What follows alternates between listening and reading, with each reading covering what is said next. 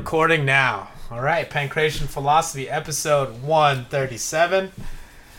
We got a special panel here of guests. We're going to be talking about fighting in the age of loneliness. Let's get the first co-host out of the way. We got Scott McDonald. It's your boy, Scotty Mag, a.k.a. Big Mus, a.k.a. motherfucking... It's motherfucking McDaniels now. That's all it is now. I'm telling you, this... I don't even want to talk about any socioeconomic shit. None of that. Justin Bieber, we're coming for you, baby. This is the year of the gimmick fight, and I'm not playing. I need everybody to make sure that fight happens. Look, well, Justin, what do you have to lose, bro? My ankle. I'm coming off a massive injury. I am shit. Ask Aaron and Pocholo. I sparred yesterday. I am garbage. You have nothing to lose. Step up, bro. Fighting in the age of loneliness. Do I sound lonely? Because I am. Yes, that was Scott McDonald. And then we got... It's your boy, Armani Exchange, a.k.a. AJ, a.k.a. Arm & Hammer. What's up? Discipline at all times. Discipline at all times. Yeah. We can talk about that. And then we got Aaron. Aaron Rodriguez, pancreationphilosophy.com. Go follow. Yeah. That was calm. King Kong of Ping Pong. And unpaid intern. Well, shit, my intro's... That's a tough act to follow. I know from all these. Yeah, but you are paid with experience. Yes, paid with experience. I was like, man, that came off very easily. Yes. Does the internship include a room and lodge? Or I mean, it will soon. Yeah, but okay, so yeah, fighting an age of loneliness. So it was created by, I know John Boyce was the guy. Yeah, John Boyce is a creative director at SB Nation, sports. And medium. I think it's called now Secret Base, and also Felix. Felix Biederman, and he was one of the three founders of the Chapo Trap House. Oh, nice. It's an amazing podcast. It's a socialist leftist podcast, and I think they, finally published this. I think it was about 2 years ago. Yeah. But John was more the data guy, and he was able to look at the different fighter pay, and then really throw in the data around the economy. Yeah. And then Felix also helped with that, but he really set the narrative. And came up with the title "Fighting in the Age of Loneliness," which he even says himself, like, the era we're growing up in now is a very lonely age for a lot of different reasons. So, for sure. Wow, you guys remembered way more than I did. Was this Secret Base? Yeah. Is that the? That's SB Nation. Yeah, I think. Okay. So Secret Base is the YouTube channel for SB Nation now. Like from there, and that's where you can find this. It's a 5-part series. We'll be talking about episode 1. Mainly today, so I guess we'll just get first initial thoughts on the episode. I guess we can start here. Ender? I'd say I like that they traced the origins back to grappling more. Back to grappling? Because I completely expected it to just be some striking circle jerk the whole time. Circle jerk, yes. But I'm glad they delve deep into the roots of judo, jiu-jitsu. Got it. Right. So pretty much you're saying it's not a bunch of fucking casuals. is that what you're saying? Kind of. Yeah, no, which, is, because the most casual fan, all they know is McGregor. Yeah. And McGregor and Kimbo. All right, how about Aaron getting his notes down? Yep. No, yeah, it was definitely pretty good that they went into the deeper origins of grappling and the feud going on with Lucha Libre Esportiva, and the Gracie's self-righteous, unabashed promoting of their version of jiu-jitsu, which really is, Kosen judo on the ground. They revamped that shit, remarketed that, found a way to capitalize on that, and once they kind of set the market up so that they could monopolize on that in Brazil, brought that shit to America, and people don't really know what's up, but I'm glad that documentary was dropping knowledge, letting people know what's really up. They infiltrated dealers and they found suppliers, essentially. Yep. You got a key? No? Can you afford one? Yeah. Too bad. No, and that right there is a really important part, is that the inability for the majority of Brazilians to afford the gi really put them at a disadvantage, so naturally they went to Lucha Libre. And even class divide. Interestingly enough, that's why you saw a lot of negative reactions to the leg locks, to some of the chokes, as initially the Gracies thought that was like frowned upon, and they had all sorts Those of... are poor people techniques. Well, in essence, yeah. And I mean... No, they were. But if you watch like the trajectory of how because what was Maeda's teacher's name? Aaron was... Which one? Maeda's teacher?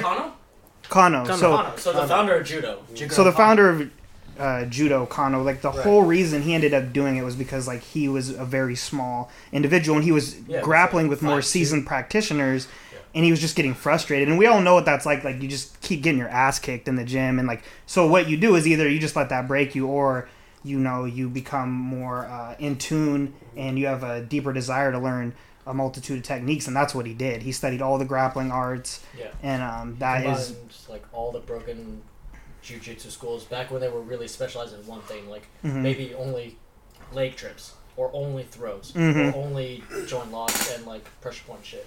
Like it was still very much being very revived because the samurai class was basically banned. She was dying out. Nobody really cared about jiu-jitsu back in the day after 1882, and so he was one of the few like nobility. Because he got the privilege to like learn that shit when he was a rich family. So he combined all these different like traditional Japanese jiu-jitsu schools that he studied, learned a little bit like because he was educated and Japan was getting modernized. Added some Western wrestling, his experience with sumo, even though he's really scrawny, just the moves, and that's where he kind of like came up with the original, I guess, modern grappling, like before Sambo, before Western wrestling like became a sport officially in the Olympics. He was like trying to find a way to really make a sport of grappling. And Maeda is like his star pupil.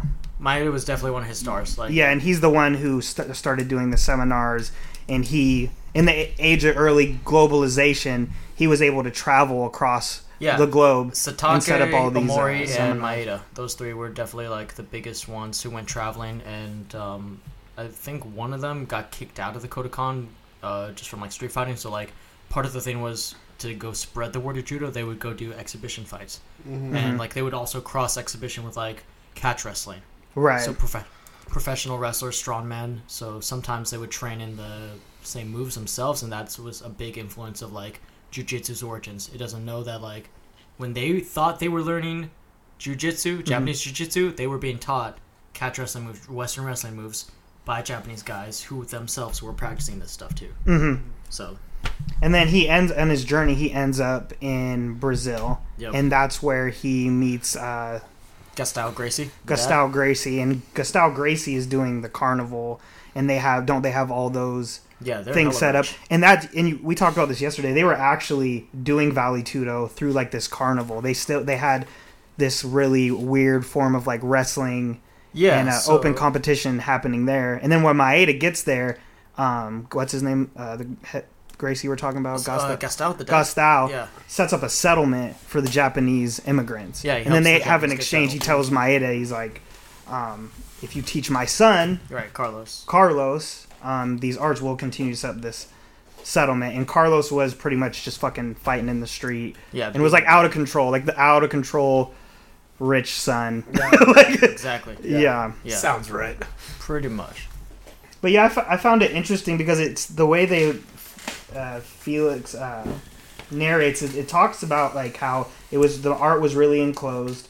Only the samurais had access to it, and then you see this like moment of expansion where more people are doing it, and then it goes global, and then it's even opening up more, right? Yeah. And more people are able to experience it, and this whole like idea of the outsider that's present through the whole documentary, like you see how it's present throughout this because it became an art that a smaller person who wasn't as strong could utilize to defend themselves. And I think that was a really important point that was made in the documentary too. And then it gets to Carlos, and then that's where we kind of see like a cultural shift, right? Because he becomes a master, and then he opens a gym. I don't know what year that gym. 1925. 1925, and then we see the newspaper ad that comes out where he essentially says, if you want to get your arm broken or get choked out or whatever, here's the address, show up. And then I guess that was where Vale Tudo was officially recognized at that point. I kind of imagine that article like the guy in Tropic Thunder when he's like yelling at the Yeah. I imagine it was written something like that. Yeah. But also, I mean, you got to think that was their internet back then. Yeah. So, I just thought of Twitter immediately for some reason. I'm like, it's kind of like our era's Twitter beef. Or Twitter you think yourself? But I think that's a good thing you mentioned the cultural shift, because I think that's the, that's like the machismo, you know, like from there, and that's what really gets instilled, like in that art. Where Carlos was known to like want to fight anybody, and didn't care about your size or anything. He was just a scrappy individual, and so obviously that trait and idea traveled with him.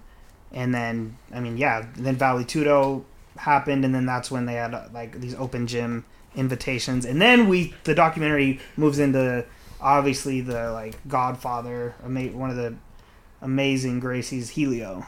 And Helio again was one of the smaller Gracies, had some sort of illness, and from what I understand, wasn't like initially the most technically savvy.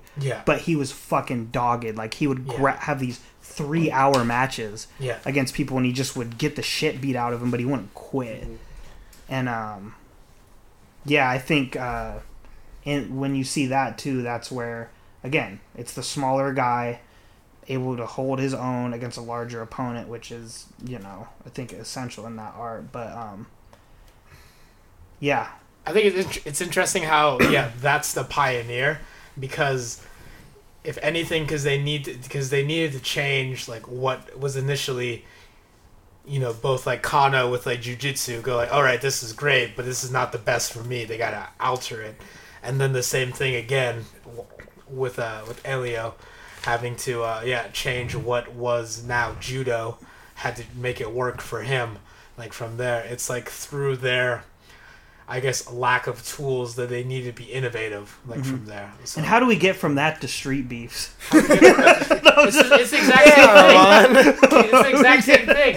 Vale Tudo is just Brazilian street beef. Literal translation. So straight up, here's because I was when I was looking at the documentary, right? It just shows like how human nature is, right, throughout history. And you mentioned globalism and all that, and it's just like street when I was beef. watching that documentary, it was talking about how the reign of Anderson Silva and then Chris Weidman, right? Yes. Yeah, we have to talk about that. The cycles. And then I saw that and I was like, man, like it gave me a feeling of like impermanence, and like he was one of the greatest of all time, and now he's. But it just shows. It really. I was like, man, I really had to think, and like, what is my purpose in life? Like. Yeah, fighting is cool and all, but what? Because we're all gonna be gone. It's gonna be gone. You can only be champion forever. Even DJ, eventually he's gonna be gone too. We're all gonna be gone. So it made me really think about like how do I want to live my life and all that. Well, man, I think too, like with Anderson Silva, you saw a figure that transcended the sport. He was one of the first to become like the widely known guy in MMA. Like, dude, he was just fucking destroying everybody. And do you remember his first fight in the UFC?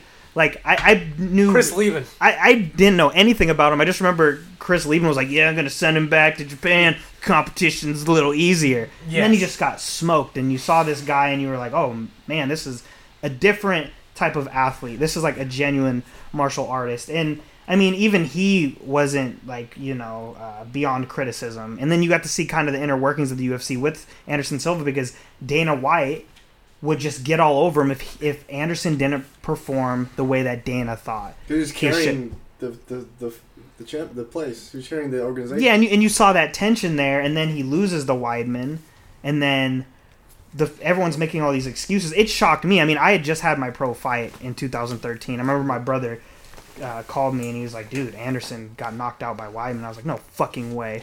Yeah. No fucking way did that happen. And then, so I rationalized. I'm like, oh, he was playing around. He's just goofing around. And then they had that second fight, and then he checked that kick and boom. And then it was almost like at that point you saw the end of an era. Where I think what they're trying to communicate in the documentary, and obviously you know how this stuff is, it's so open for interpretation, is like it was a niche sport. It had this really unique thing about it. It was transcendent, and then at that moment, boom, you see a complete change where it slowly becomes like everything else.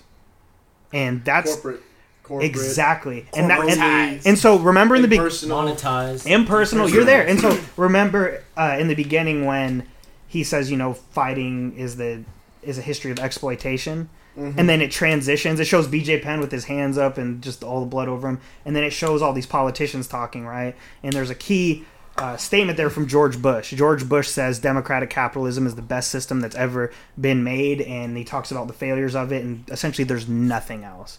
And at that point, this is an argument that's made by a lot of philosophers and other politicians, is that democratic capitalism or capitalist realism, it just essentially gets a hold of something and it commodifies it in nothingness. Of course. Yeah. So and then what spoke out to me was John. They talked about John McCain in the first one, right? Was that the one, or was that another one? I don't think they didn't talk about John McCain. No, I sent that article about John McCain because I thought it fit into No, there was because the guy in Die Hard. No, the politician. Yippee-yo-ki-yay, motherfucker. Young man. Here's some game, right? Go out. John McCain. Go to the West Coast. He ran against. Go to the West Coast, he said. Have a nice trip. So he ran against Obama. Okay. In the 2008 election, right? Mm-hmm. But it was crazy because he was talking about how he was like, it's human cockfighting, but it also pointed the fact that John McCain he was a pilot killing a whole bunch of people in Vietnam. Yeah, not only that, I'm a military guy, right? But that's a hypocrisy right there. No, you're right, and not only that. Here's another hypocrisy: is he was a boxer in the Navy. Oh, right, and he was a fan of boxing. What they say is one of the reasons he was going so hard in MMA is his wife is the owner of Budweiser. Harris of Budweiser, and obviously they make a lot of profits off of all these boxing events. You see the brand on the canvas, but nah, dude, he just hates grappling. You guys asked me that stuff looks homosexual. He's like, I drop bombs on innocent people in Vietnam, but this is human fucking cockfighting. I will not stand for this. Yeah, but no, I think so. Back to Brazil, then after Carlos sends that invitation. Dude, the way the documentary portrayed it, I just had the perception that Helio was the one who was taking on all the challengers. Was that true or not? Okay, thank you, Aaron. No. I was like, fuck, dude. Here's like the truth. All the Gracies are just like the Machados. Like, they were all fighting. Like, they were sparring with each other, and that's how they got so good. They all learned from Carlos. Mm-hmm. George and Oswaldo were doing catch wrestling. They were doing, not luta libre, but like catch wrestling, just like as a competition and also for show. Mm-hmm. Cross-training. Carlos got mad and basically kicked out, I think it was George, from the family until like much later because he wanted to like do more athletic shit. And what really happened was they were all fighting, like all doing the matches, but they were trying to sell like why it's so effective is because like, oh, even our smallest, weakest brother can do this, and it was Alien. Damn. And Alien would win, but he'd take a lot of damage in like the long time. A lot of damage. Yeah. That's the thing. Like even his former student beat him. His own former student. Right. And then cutscene in comes Kimura though, right? Yeah, but other thing, Kimura outweighed him. Kimura was also skilled in judo from the Kodokan, catch wrestling, like legit experience. Outweighed him 50 pounds. The Japanese embassy told him, they're like, if you lose, don't come back. Don't come back. Don't end this series. Fuck. Yeah. Well, here's the thing. He beat Kimura's teammate, what's his name? They even showed in the documentary, Yuki Kano, I think. What's his name? Shit, I have it right here. Yukio Kato. No, I'm glad. No, yeah, Yukio Kato. He was one of like the guys that they also sent to like promote judo and jujitsu, Kano jujitsu, like judo. Mm-hmm. He was also one of the ground guys too. So the thing about Maeda and Kimura, like more specifically, is not just that they were really good at cross training, but their judo was more specifically ground game based already. Right. So like what the Gracies learned and what they were dealing with, just is kind of a testament to like why they got so good at that specific skill set. And like how good they actually were in that ground. And isn't it interesting how when because the Gracie family runs the sport like a mob essentially. Oh yeah. It just has very like mafioso tendencies. But then they lock something I thought of is I was like, oh, they're just locking down the art again, just like the samurai did. Yeah, keeping it to themselves. They kept it to themselves, and there was these techniques that they wouldn't show anybody but the family members. So now it went from this open art when it's going across the country, working its way from Japan, then down into South America, and now it's closed again. And that decision, in a way, increases, I think, the popularity of Lucha Libre, right? Because, I mean, and that Felix mentions this, where it's like not everything about doing jiu-jitsu was class-based. It wasn't like fully that. It wasn't just a black and white class issue. For sure. But there was an offset there. It's like, there was well, a non-Gracie lineage of jiu-jitsu too. Luis Franca, Osvaldo Fada, like they totally did the leg locks too, and they were on record for beating the Gracies at one point in time. So like there was a non-Gracie competitive lineage of jiu-jitsu who practiced leg locks. There was Lucha Libre, the no-gi faction. They had a real rivalry, and they would even try to mark it up like Lucha Libre's losses or Gracie's wins as Lucha Libre losses against other styles. So if they beat like they beat a capoeira guy, or they beat like they would a say boxer, they beat a Lucha Libre exactly, guy? yeah. Just because it was a Vale Tudo fight. So if they took him to the ground, they'd be like, oh, this person has shitty ground game. It's like they're not even a ground fighter. Just to like get the market. And I guess like I forget the people involved, but there was a gym war that broke out over a girl. Naja. So that's a Taekwondo academy that where all the time. Muay Thai got introduced to Brazil through a Taekwondo academy. It was a Muay Thai fighter. And that's partially what started some of the Lucha Libre fight, is because he cross-trained. Right. So they're just trying to find ways to shit. Well, some of the Gracies would just show up at this gym, and then they were fighting each other in the street. Yeah, well, they beat up a kid. They did beat up Charles Gracie, who was a kid at the time. Mm-hmm. So, like, this kickboxer... Some gang shit going down, bro. They're like, everybody getting fucking hit. Can you imagine? You're just, like, walking. You're like, oh, it's good to be a Gracie. Oh, fucking knee bar! Oh, get him off me! Just like, I'm gonna go get some tea. Some guy's just staring at you. You're like, I think that guy's gonna try to knee bar me. I'm just gonna...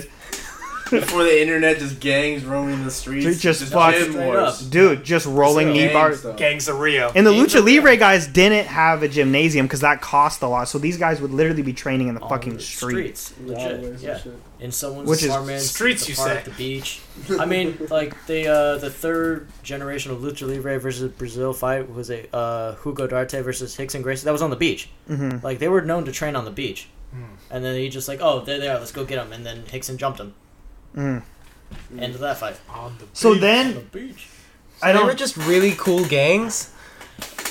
Well, then I think they're cool because they had like bright colors because it's Brazil. Fair enough. Just trying to, Charles just trying to, oh man, good day to get acai. Oh no! Everyone in Brazil just cool, just eating that acai. They're just drinking acai. Oh, it's just a kid. Oh, this guy's, oh god, he's got me in the leg lock. Yeah. You think this guy walking around being a Gracie? No, but I mean, they mentioned too in the documentary, because there's still like extreme wealth inequality in Brazil today. It was even more so back then, like even worse.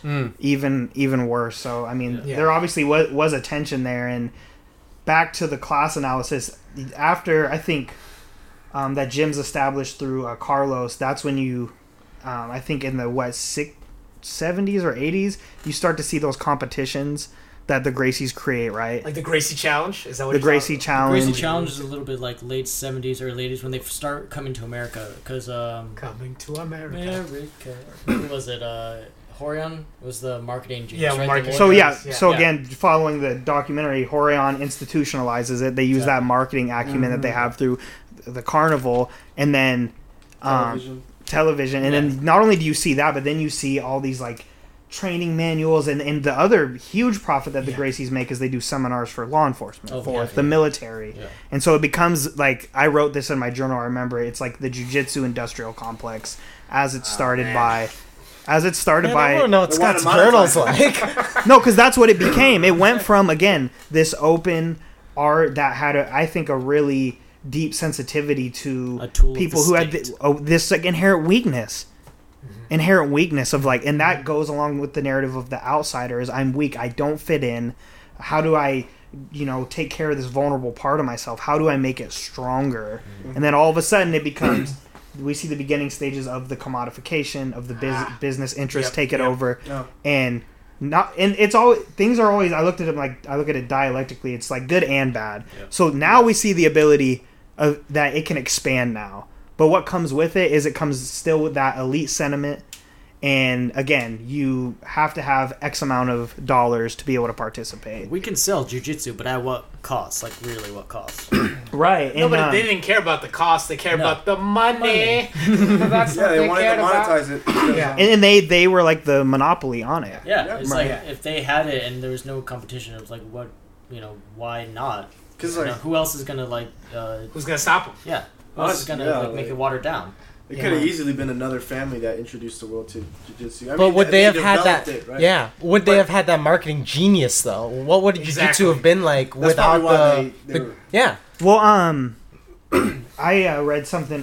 What's this dude's? I can't believe I'm forgetting his name. I feel embarrassed. He's a total badass. John McClane. Wick. No, John's D. Last name starts with a D. He's jiu-jitsu coach for George St. Pierre. Oh, John Danaher? Oh. Who the fuck is that guy? Yeah, who the fuck is that guy? John Danaher. Never heard of him. Yeah. He said that it wasn't just those early Gracies that had such an impact on the sport. He said when it did come to America, is you saw another leap with Hoyler? No. Who? Which one? Horian? God, there's so many of them, dude. No, see, the thing with Hickson, he got really good. Mm-hmm. The way his game got developed was by his cousin who was raised as his brother, Halls. Oh, Halls, who passed Halls, away. okay, Halls, no, that's it. Halls was the one. Halls was the one who integrated wrestling more of the sambo. Wrestling and sambo in the sub grappling that we know. Yes, like the stuff that we train at AMC. Yeah. From basic like Gracie Academy Online, like Gracie Academy 1 through phase 1 through 3, like just the basic traditional stuff of Elio's game, and then he is the one that was really into the cross training. Carlson, was it Elio's nephew? He was really into like an aggressive style that was like the physicality of luta libre, but just like the skills of jiu-jitsu. Holes was the one like, okay, I'm not gonna listen to my uncle. He's not like treating me like a son or like part of the family. He's favoring Horian. That's why Horian went to America, because Halls was the best technical. Hickson was still a kid, a teenager, so Halls was like the one running the family as the fighting representative. Right. He's the one that was trying to like cross train, and neither his biological dad, Carlos, nor his like adopted dad, Elio, really like gave him the time to shine and let him have his due respects while he was alive. Who, that family tree is a mess. Yeah, neither of them showed it to. But I mean, if he didn't, son. But bro, if he didn't branch out and do sambo or focus on the sub grappling, jiu-jitsu as we understand it now. Americana. Like, this is a key lock from catch wrestling, but Bob Anderson showed this move to Halls Gracie, and he was an American wrestling coach, so they called good old Bob Anderson. Yeah. That's the most American fucking name. Actually, good old Coach Bob Anderson. What are you doing with these arm bars? Let me show you this key lock, Bob Anderson. He just got it on him. He's just whispering in his face. He's like, Bob Anderson. Yeah. Girl, he loves apple pie and America. So where does Hulk Hogan come into the picture in this analysis? So the jiu-jitsu took a real turn when Hulk Hogan body slammed Andre the Giant at WrestleMania. That's when we saw a pivotal turn. I mean, but damn right that's it. UFC 1, we're sleeping on really Rocky versus Hulk Hogan. You know who really influenced? You mean Rocky versus Thunder Lips? Ooh. You know who really influenced Hoist? It's Macho Man Randy Savage. God damn it. No, but I guess Scott's also bringing up the professional wrestling aspect, which also is an important part of grappling as a whole, because Maeda did clash with professional wrestlers, catch wrestlers on his way down to Brazil, where he got a lot of his techniques. And that's the thing too, because people think of professional wrestling now as a spectacle as it is, but beforehand it was an actual submission fighting art. But it just had like, oh shit, too many people are dying. Just pins. Yes, That's what really happened? That's you see, you didn't know. It was very dangerous. The catch wrestling we do in his class at the gym, that was old school wrestling. And then they took out the submissions and made it pins only. Is that pancreation? So, but then that punch, then it's pancreation. Yes. Oh well, yeah. Well, and then the modern day media apparatus comes in like what the 1990s, and then somehow tax and steel chairs and fucking cages come in, and then what do you do? Hey, those are essential parts of the sport. Fundamentals of wrestling. Drill it again. Yes. So then, yeah, I think right with that shift with the Gracies, when the Gracie Fight Challenge is created, and then it's setting the stage for them to move to North America. That's when it is slowly moving from the spectacle, to sport. Because even UFC 1 was like a complete freak show. It's still mainly spectacle because it's just That's Americanized. Street Beefs, though. That was pretty much Street No, Beefs. it was. I mean, Street Beefs is Octagon. It's Americanized Vale Tudo. That's what it was, and they're like, oh, now we got our new age small Brazilian guy against the other people, right from there. Well, right. They had to kind of, in order for it to survive, because I mean, you can't just have, but with YouTube, you could have that shit like Street right. Beefs. But they're not gonna have some fucking granny fight. Well. Think about what did we have back then. But they had to kind of like, let's say corporatize it in order for it to survive during those war years, the early 2000s. Well, it becomes corporatized because when you shake hands with like private capital, and then essentially what the Zuka brothers did is they risked so much when they bought the UFC. It was not profitable. I mean, no venue wanted to host it because it was still this thing that was really like taboo, and it was really hard for people to watch. But when they got involved, that's when you see a shift in it becomes this kind of outsider thing that's unique in a lot of ways. And because they needed investors and they needed to maintain profits, that's when you have more regulations and for good. But then you also have like these other needs you need to meet for the market. Mm-hmm. And it becomes, just like anything, becomes more about appeasing the investors. And then also, like, how do you brand this and, promote this so you can get the most attention, maximum attention, so you can continue to get that income. That's like fucking capitalist economics 101. And so get that money. Advertisements and shit. And all right. And it was a risk, but it was still, even when they bought it, it was still, like, again, looked at as, like, the human cockfighting. But the people who participated in it, like, yes, there were these seasoned martial artists, but there were also these people that were just, like, on the fringes of society, like, that found themselves fighting because they were sometimes good at it, and there was really nothing else for them to do. Like, and honestly, John Jones, I think one of the best fighters ever. His story is kind of like that. Like, I think it's pretty much exactly like that. He has all this trauma. Like, he loses his sister to leukemia at a really young age. He doesn't wrestle at a Division I school. He goes to JUCO. Poor grades, yeah. And then he has a child young. Exactly. And then now he's got to make money. Now he's got to make money, and then he fucking ends up being a bouncer. And he just he doesn't know what to do. He's tall, great athlete, and then he falls into MMA. And again, if he didn't have MMA, he probably stays on this track of 9-to-5 work, aimless, precarious existence, which fits into the narrative of this age of loneliness, where it's just like you're just fucking aimlessly wandering through life until you find that thing. And it's crazy because if you look at what he does, he's brilliant. He's so fucking good, dude, and he has a genius. But it's like it's still this thing that again it was niche at a certain point. And I mean, where does someone like John Jones go? NFL? No, he wasn't. He was the smaller of the brothers too. Right, and they were both in the NFL, so yeah. And even Royce, I think, even though he was, I think, smaller in the family too. He was not as jacked as Hickson. Or again. Yeah. But Gracie's on average works on the smaller end of the spectrum. Well, they were small, but still like being small for small is being small, but still Hickson was like Hickson was jacked. Hickson was jacked. Yeah. Exception, not the rule. Exactly. He was the Vincent of there.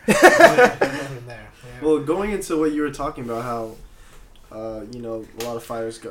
That's history though. You like Manny Pacquiao, freaking was starving on the streets. Yeah, a lot of the Mexican legends. I mean, a lot of the fighters just in general. Mm-hmm. I mean, fighters in general, like Roberto Duran, just like fighting on the streets of Panama. Jack Johnson. Yeah. Well, there's those guys, but there's also like when they did they did there's very like little sociological studies on MMA, meaning like or anthropological studies on MMA. They just haven't been able to collect enough data. But the studies they have conducted in terms of like going and sitting in an MMA gym and interviewing people, they found like the majority of participants were like 20 to 30. And they were middle class, and they were working professionals. So there's that, but then there is the truth of what you're talking about, which is like there's this like class of people that are extremely poor. They don't have anything else but fighting, and that gives them this attachment to a meritocracy, right? Yes. And it's real. It's like either like Mike Tyson. We can think of so many, but Mike Tyson is literally training with Cus D'Amato and then fucking going back to Brownsville and robbing motherfuckers, bro. Yeah. He was a stick-up kid, and then he's coming back and Cus is feeding him, and he's just sitting here like, man, I'm gonna fucking rob these white people. Yeah. But he didn't because he loved Cus, and it's like the sport, the positive reinforcement, the fact that he was deadly. It's like, again, another outsider, another someone else who just falls to a life of crime. Like, and again, this is where class is different. For the Tysons of the world, this is like do or die. And for like the 20 to 30, I mean, it's sport. It's a hobby. It's a hobby, and I think it does. Again, it's a sense of community and all those things too, right? Yeah, of course. Yeah. But that's the greats. That's the common thread among the greats. Right. You know what I'm saying? Jose Aldo, right? You know, that's a common thread among a lot of the greats. Not all of them, but you know, a lot of them.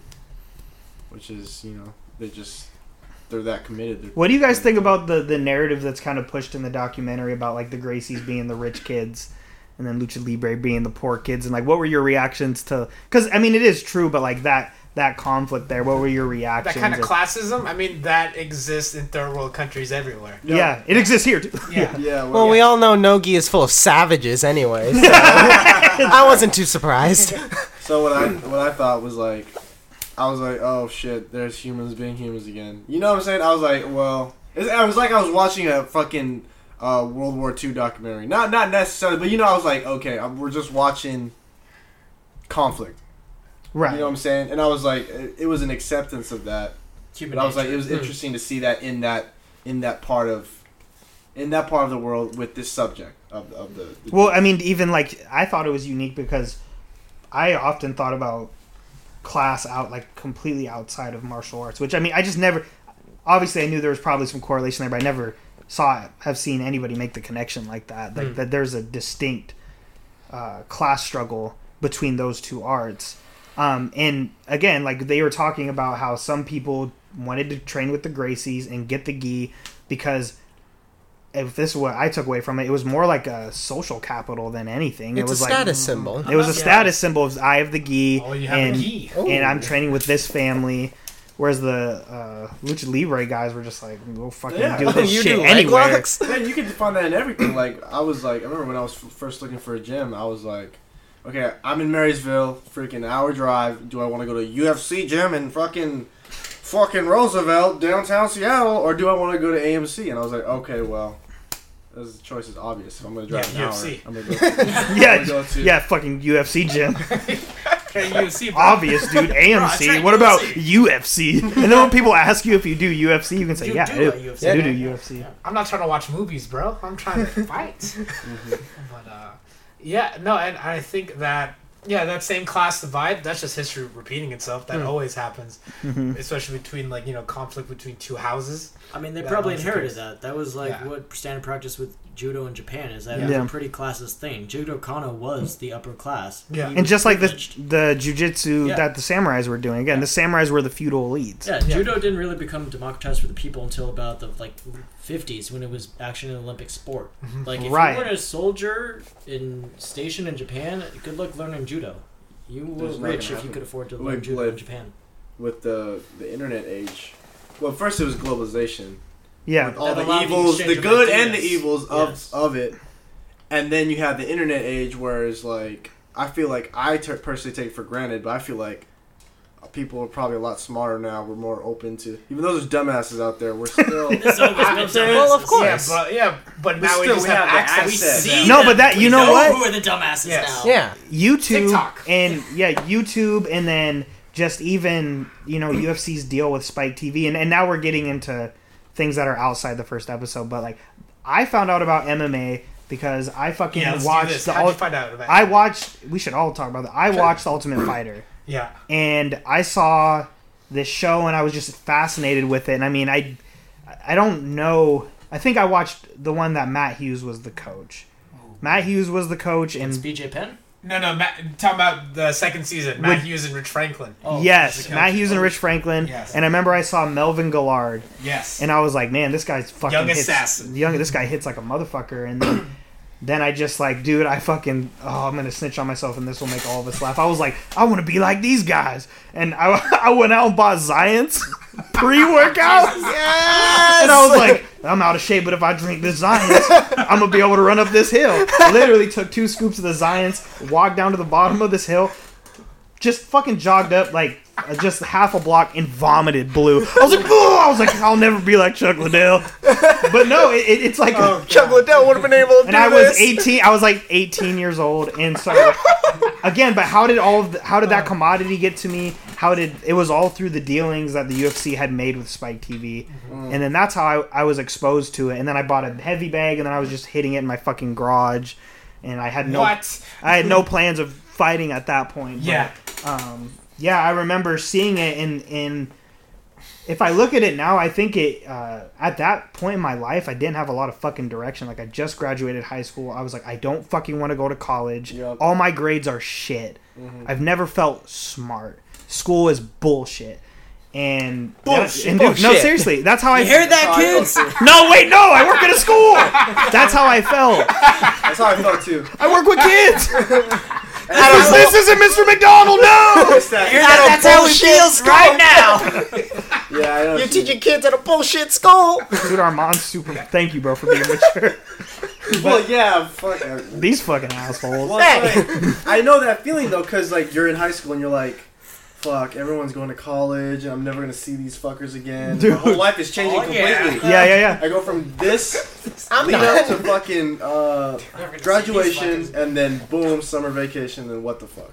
No, and that's what happened. I was like, and I was join the military. Oh, no, you know what I'm bro, saying? and no, that's exactly, bro. And then I went to a recruiter's office. Mm-hmm. I was on that path too. Yep, I was there too. And then I did take a college class at TCC, and the guy. Dude, I don't know. I don't believe in God or any of that shit, but I do believe in fucking really powerful coincidence. So, like, I'm sitting in a math class, and, like, this guy walks in, and he has, like, a fucking prosthetic leg, and he, like, sits next to me, and we're in the math class, and then, like, we leave, and I walk with him, and I end up, like, making friends with him and find out he loses his fucking leg in Iraq. And, dude, I swear to you, I was like, yeah, bro, I'd think about signing up for the military. He looks at me, and he literally fucking punched me. He doesn't even fucking know me. He punched me in my chest. I was like, He was like, don't you fucking do it. I was like, shit, say that then. Yeah. But that was his perspective, bro. No. You know, but I was like, nope, we're gonna do something else then. Yeah, I had it personally because like I'm in the reserves, but I'm supposed to be mobilizing next year in July. Mm-hmm. I had a lot of, growing up in here. You know what I'm saying? I grew up. I had a lot of the same. I grew up in high school. I had the same, like, very socialist, and I've kind of mellowed out, and I'm more, like, I'm more balanced. I'm not saying, that's not, but I'm saying I just kind of, now that I see the Marine Corps and I see what I did growing up here, I kind of see, like, I don't know what's going on. I know that humans are crazy. But I had a lot of reservations about. I was like going through high school, and I was like, "Yo, I'm lost," but it was something I always wanted to do. Mm-hmm. Went through another path, just started training, but then I knew that it was my path, regardless of, it was my path. This is how I want to live, part of my life at least, not forever, but you can't avoid your destiny. Yeah. So I'm just yeah, no, you made the best choice for you. And back to just like the age of loneliness, I think like again. That was my subjective experience with fighting, being exposed to fighting. It interested me. I saw like I don't know, these guys that were athletic and they were pushing themselves, and you know, it was probably just some masculinity wrapped up in that, where I was like, okay, shit, this seems like this is the apex of being a man, as I understood it as an 18-year-old fucking kid. You know what I mean? And obviously I was attracted to it, and then the stimulation from watching people in combat. Yep. And again, I went to a rough-ass high school. I got in a lot of fights. My friends were in jail. My friends were in gangs. You know, fucking got shot at and shit. And so I don't know, but I remembered the excitement from getting into those situations. And I'm sure that adrenaline rush. And but yeah, also, like, when you don't have purpose, when you feel isolated on some level, and you see something like this, it's easy to be attracted to it. And it doesn't, again, good and bad. Shit. Puts you on the right path in a lot of ways, and I think that's what's interesting about it, though, too, is because there's a lot of people that got into it for that reason, and then when you have something that's so marketed and it's professional sport, then it's like, oh, am I good if I don't make this a career, and I'm not a UFC fighter? What does that say about my value? Exactly. And that's kind of the contradiction there, too. Oh, I'm not in the UFC, or I'm not fighting like these guys. Does that mean I'm good? Does that mean that I have worth as a martial artist? Well, it's you know, like, it'd be easy to go no. It's like, do you value? Is it you value the money? You value the clout, or do you value the self-realization? That's what I figured out after I won my Street Beast fight. I realized I was like, no, but straight up. No, go ahead. Was that your first MMA fight? That was my first MMA fight. But after that, I realized that didn't make me happy. I used to have fucking fantasies, hard-ons of, I'm gonna knock dudes out, I'm gonna be the shit, and I'm gonna get freaking, I'm not even gonna say, I'm gonna get females. I'm trying to grow. Good job, I'm trying to get growing as a person. Females, you know what I'm saying?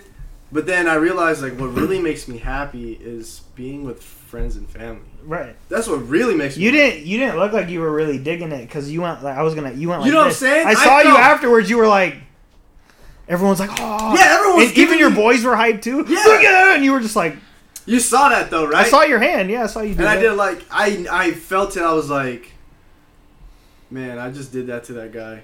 And, like, I know he would have done it to me, and he's a good guy too, because he hit me up. We were like, I saw him when you turned your back. He, like, grabbed you, and he was because he's and then they cut it. I'm like, I want to hear that fucking conversation. And you know, I was like, is this really what I want to do?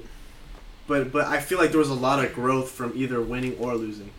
There's growth in that. But the whole, everyone's like, good knockout. And I was like, yeah, I just see what happened after I won my fight.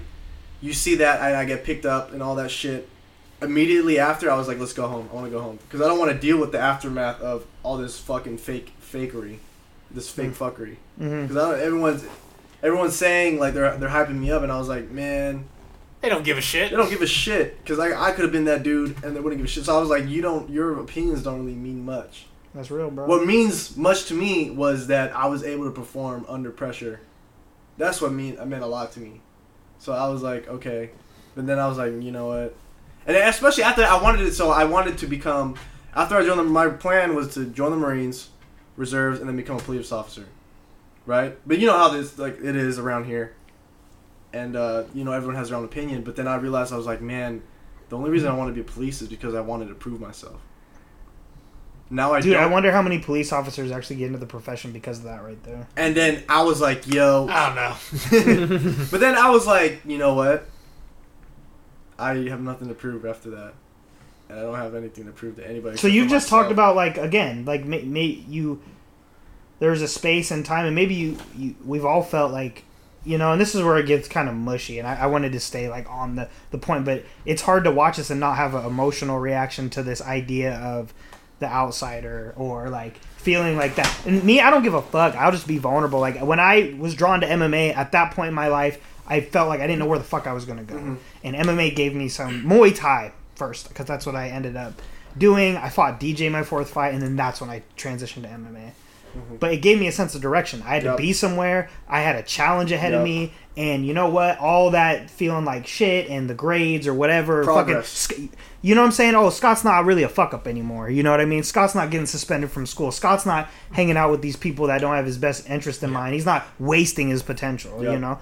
And in that way, that's, I think, what's great about it. Mm-hmm. But then, I think most of that shit gets lost when you have something as giant as, like, the UFC corporation. That's what I felt. I felt disgusted a little bit by that documentary. Not the documentary, but the way that it was like, oh my god. And that's only the first episode, brother.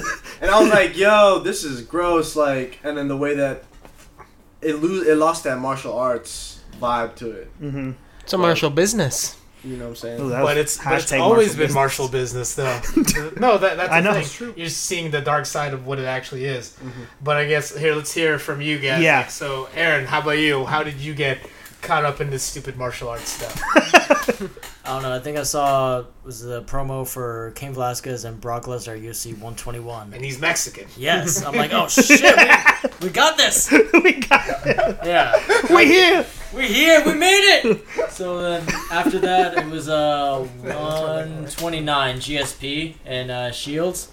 And I watched the... Oh, and Jake Shields' immaculate striking made you want to... Yeah, I'm like, Sensei shit, Shields. I can do this! No. I learned all my striking from Sensei Shields. You remember those, was like the 3-part primetime episodes they used to do? Yes. Like, they go deep and that, and just go show everything about the training camp. I'm like, oh shit, that looks amazing. That looks like really fun. Like, well, they showed me the training camp. I'm like, oh fuck, I really want to do that. Like, they would pay me to exercise and to fight people. Hell yeah! Sign me up right now. Yeah. So then GSP, I'm like, oh fuck, like that's like my first imprint. So that was like the model of what it is to be like an MMA fighter to like try to train like that. And then when I saw DJ, I'm like, oh shit, I could just do this right here. I don't have to go to Canada. Fuck that, it's freezing. Mm-hmm.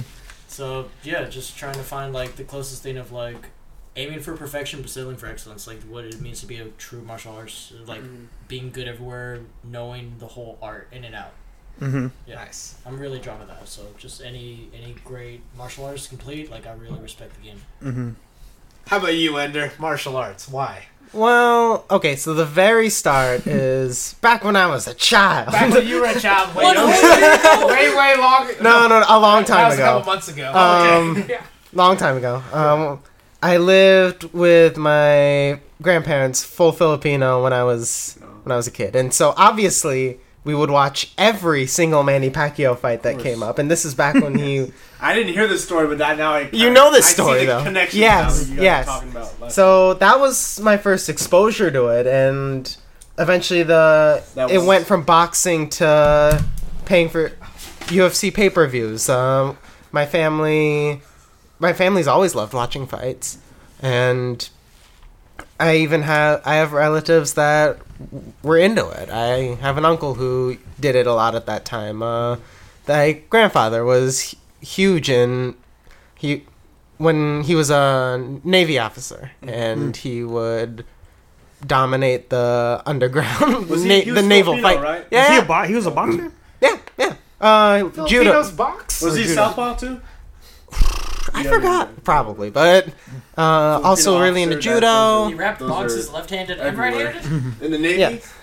But the funny part is, despite all of this around me, I didn't take to it. I didn't think to myself, oh, time to go. I should definitely get into this. Right. It was cross-training for football that made me do it. Lake City Braves. Lake City Braves, where you at? Ender, when did you do football? Yeah.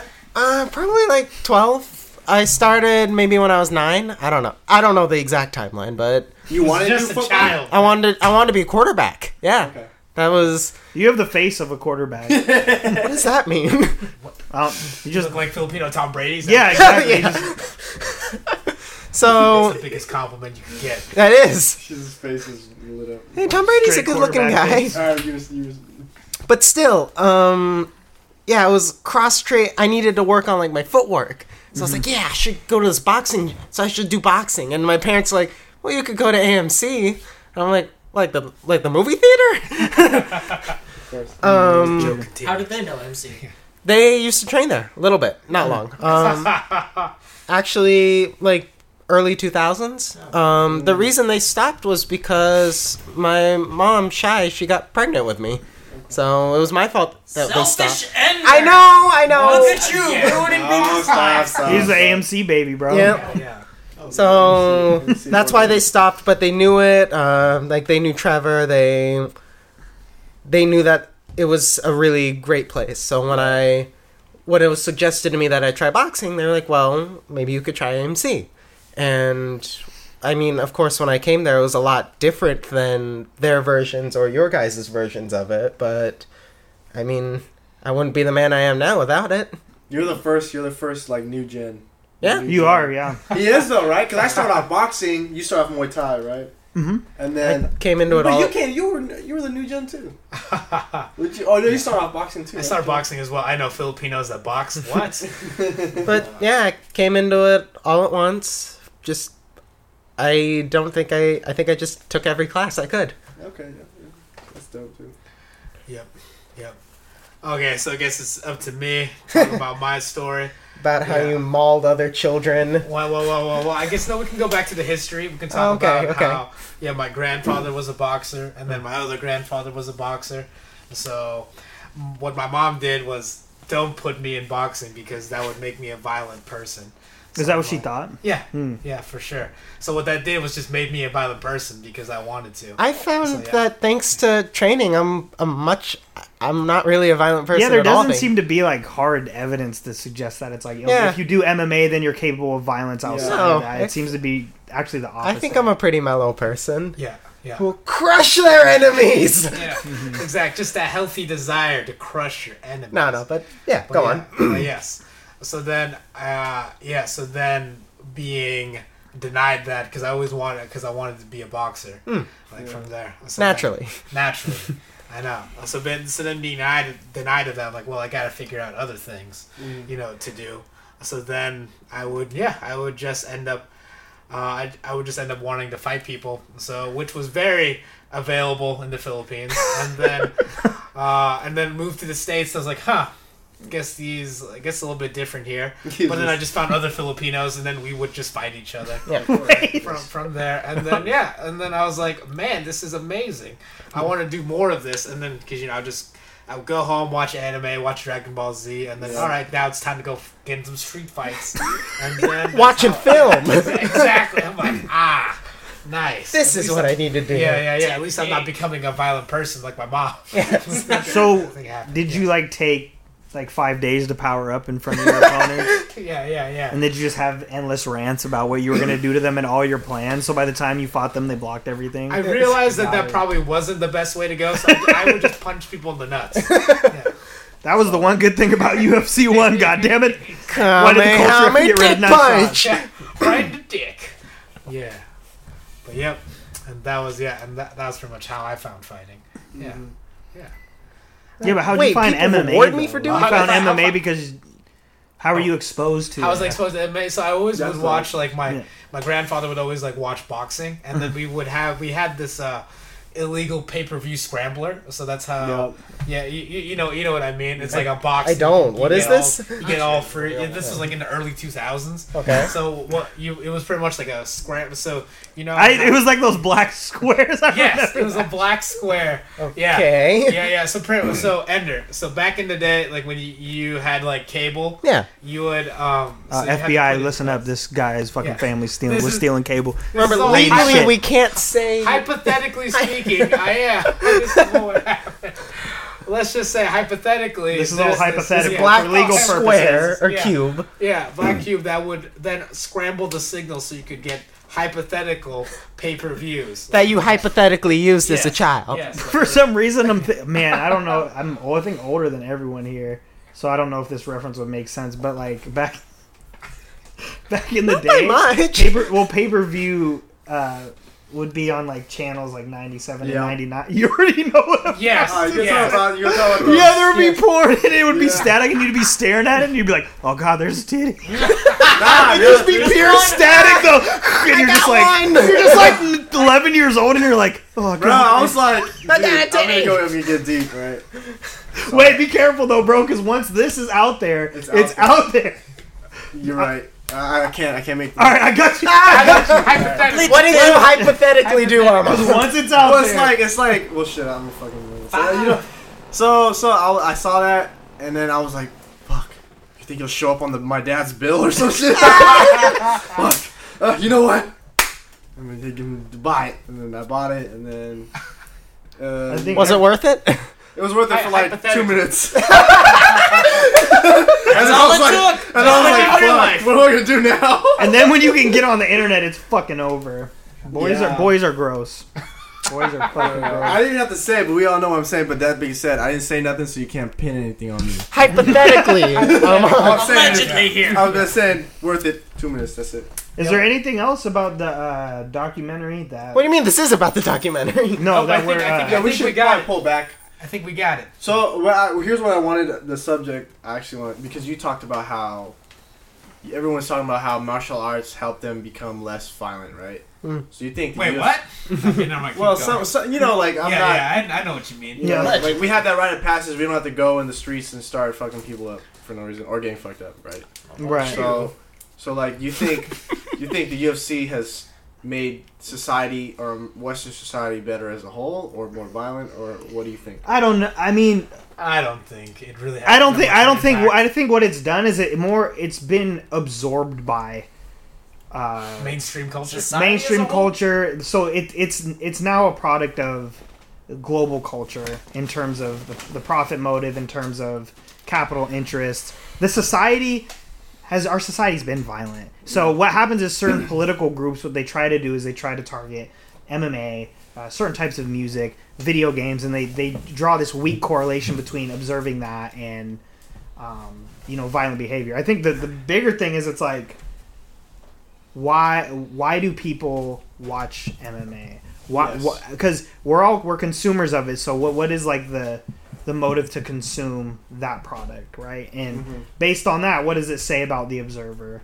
And what does it say about the product? That's the question because I used to think that. I was like, man, is this just wrong morally? But it's not so much the activity. I think fighting is a part of just human nature. Just commercializing human nature.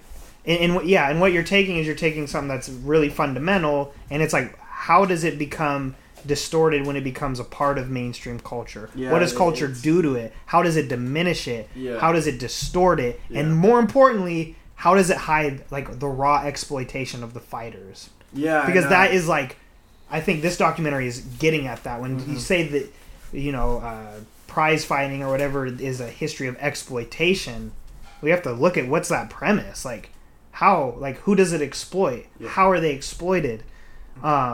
Because again, it's like, I can only think of just like in any sport, or just with people in general, there's going to be people that are capable of extreme violence and they're just fucked up. Like War Machine, it's fucking holy shit. Like the superhero? No, guy. The super villain. Oh. Or like even you don't know who War Machine is. My boy. That's a whole other episode. Or my boy Lee Murray, bro. Lee Murray is a straight fucking gangster, and that guy martial arts didn't change him. He was still a gangster. Or like Crazy Horse, man. Like again, the sport isn't able to tame them in that way, but it's not generalizable. It's right. Like, but that's an important question, and I used to. That's just I think long-winded response. I'm sorry, my guy. I think it does hurt like the soul of martial arts, and I'm a part of it too.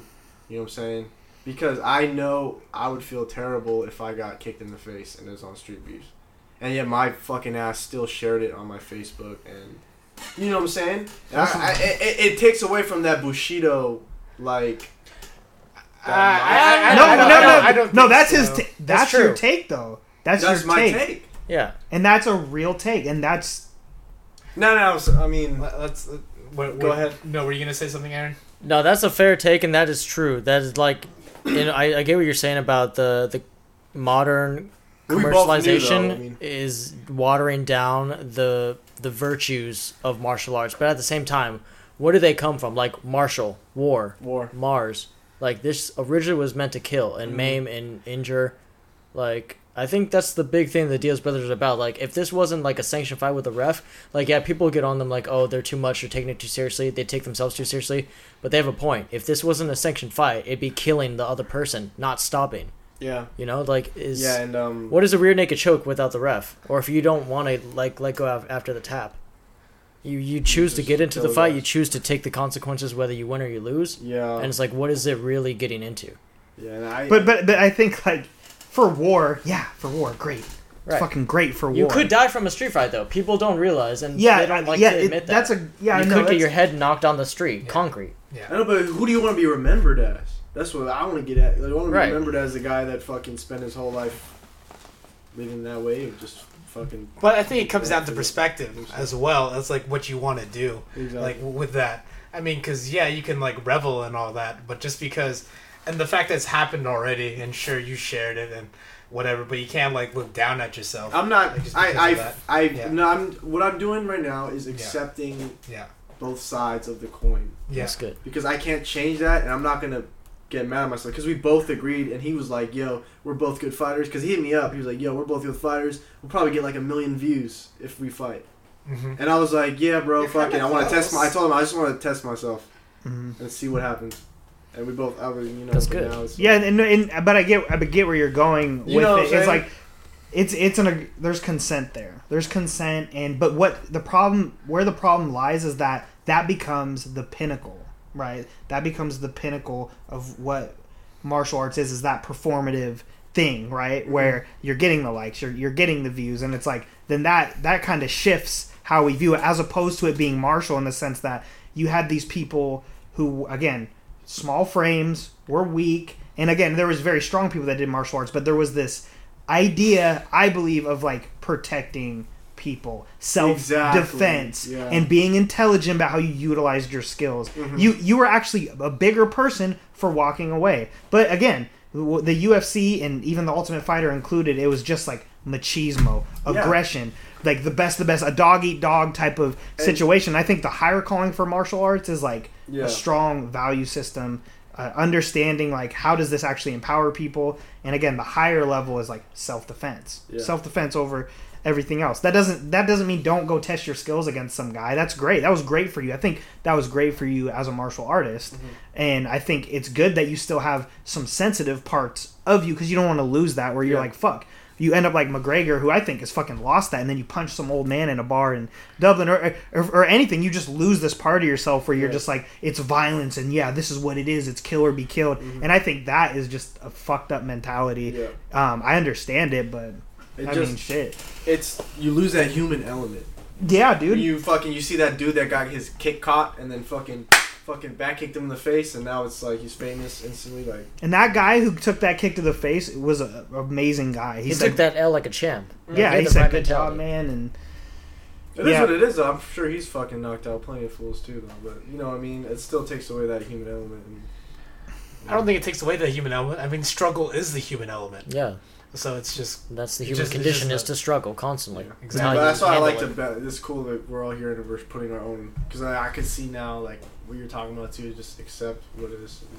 But I see where I'm coming from. I see where it's a cool little... Yeah, you did the right thing. Like, and there's nothing, like, good or bad, because you get to take what's it called? Like, narrative of how you write your story about what your experience with Street Beefs. Like, there wasn't anything inherently right or wrong about it. You know, you wanted to test yourself. You did. You guys walked away, and you did the right thing about, like, not following through with when you knocked him out, you know?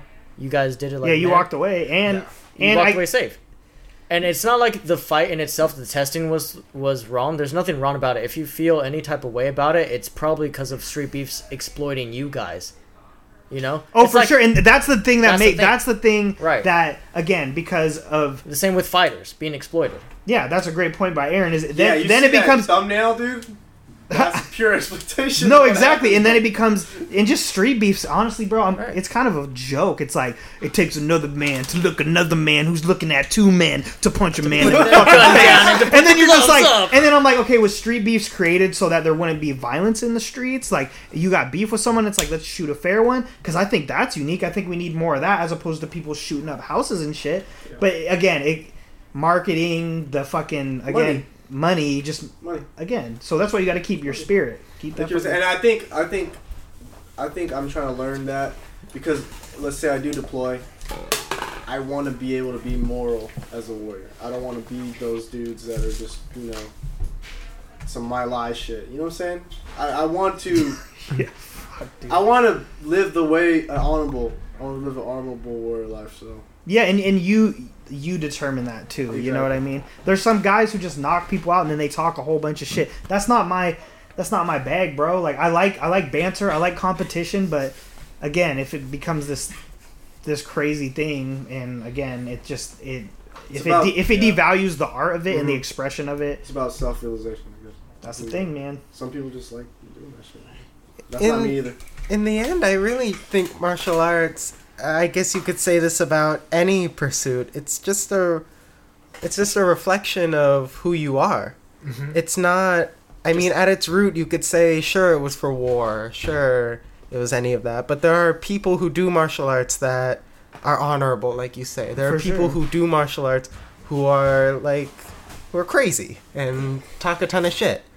It's not, martial arts itself, in my opinion, doesn't dictate, it doesn't dictate who you are. What you do comes through your martial arts. Right, and I think what we see in the UFC is we see that behavior is shaped towards the accumulation of wealth on a scale. So if even if you respect the art, what happens is if you want to make money, again, what's the marketable thing? Who set the standard for how you should show up, how you should talk to your opponent? It's not martial arts, it's the corporation. Society. So that's what I'm saying. We're seeing a collision. Yes, for sure. It's martial business. Mm-hmm. You see DJ, the way he goes about it.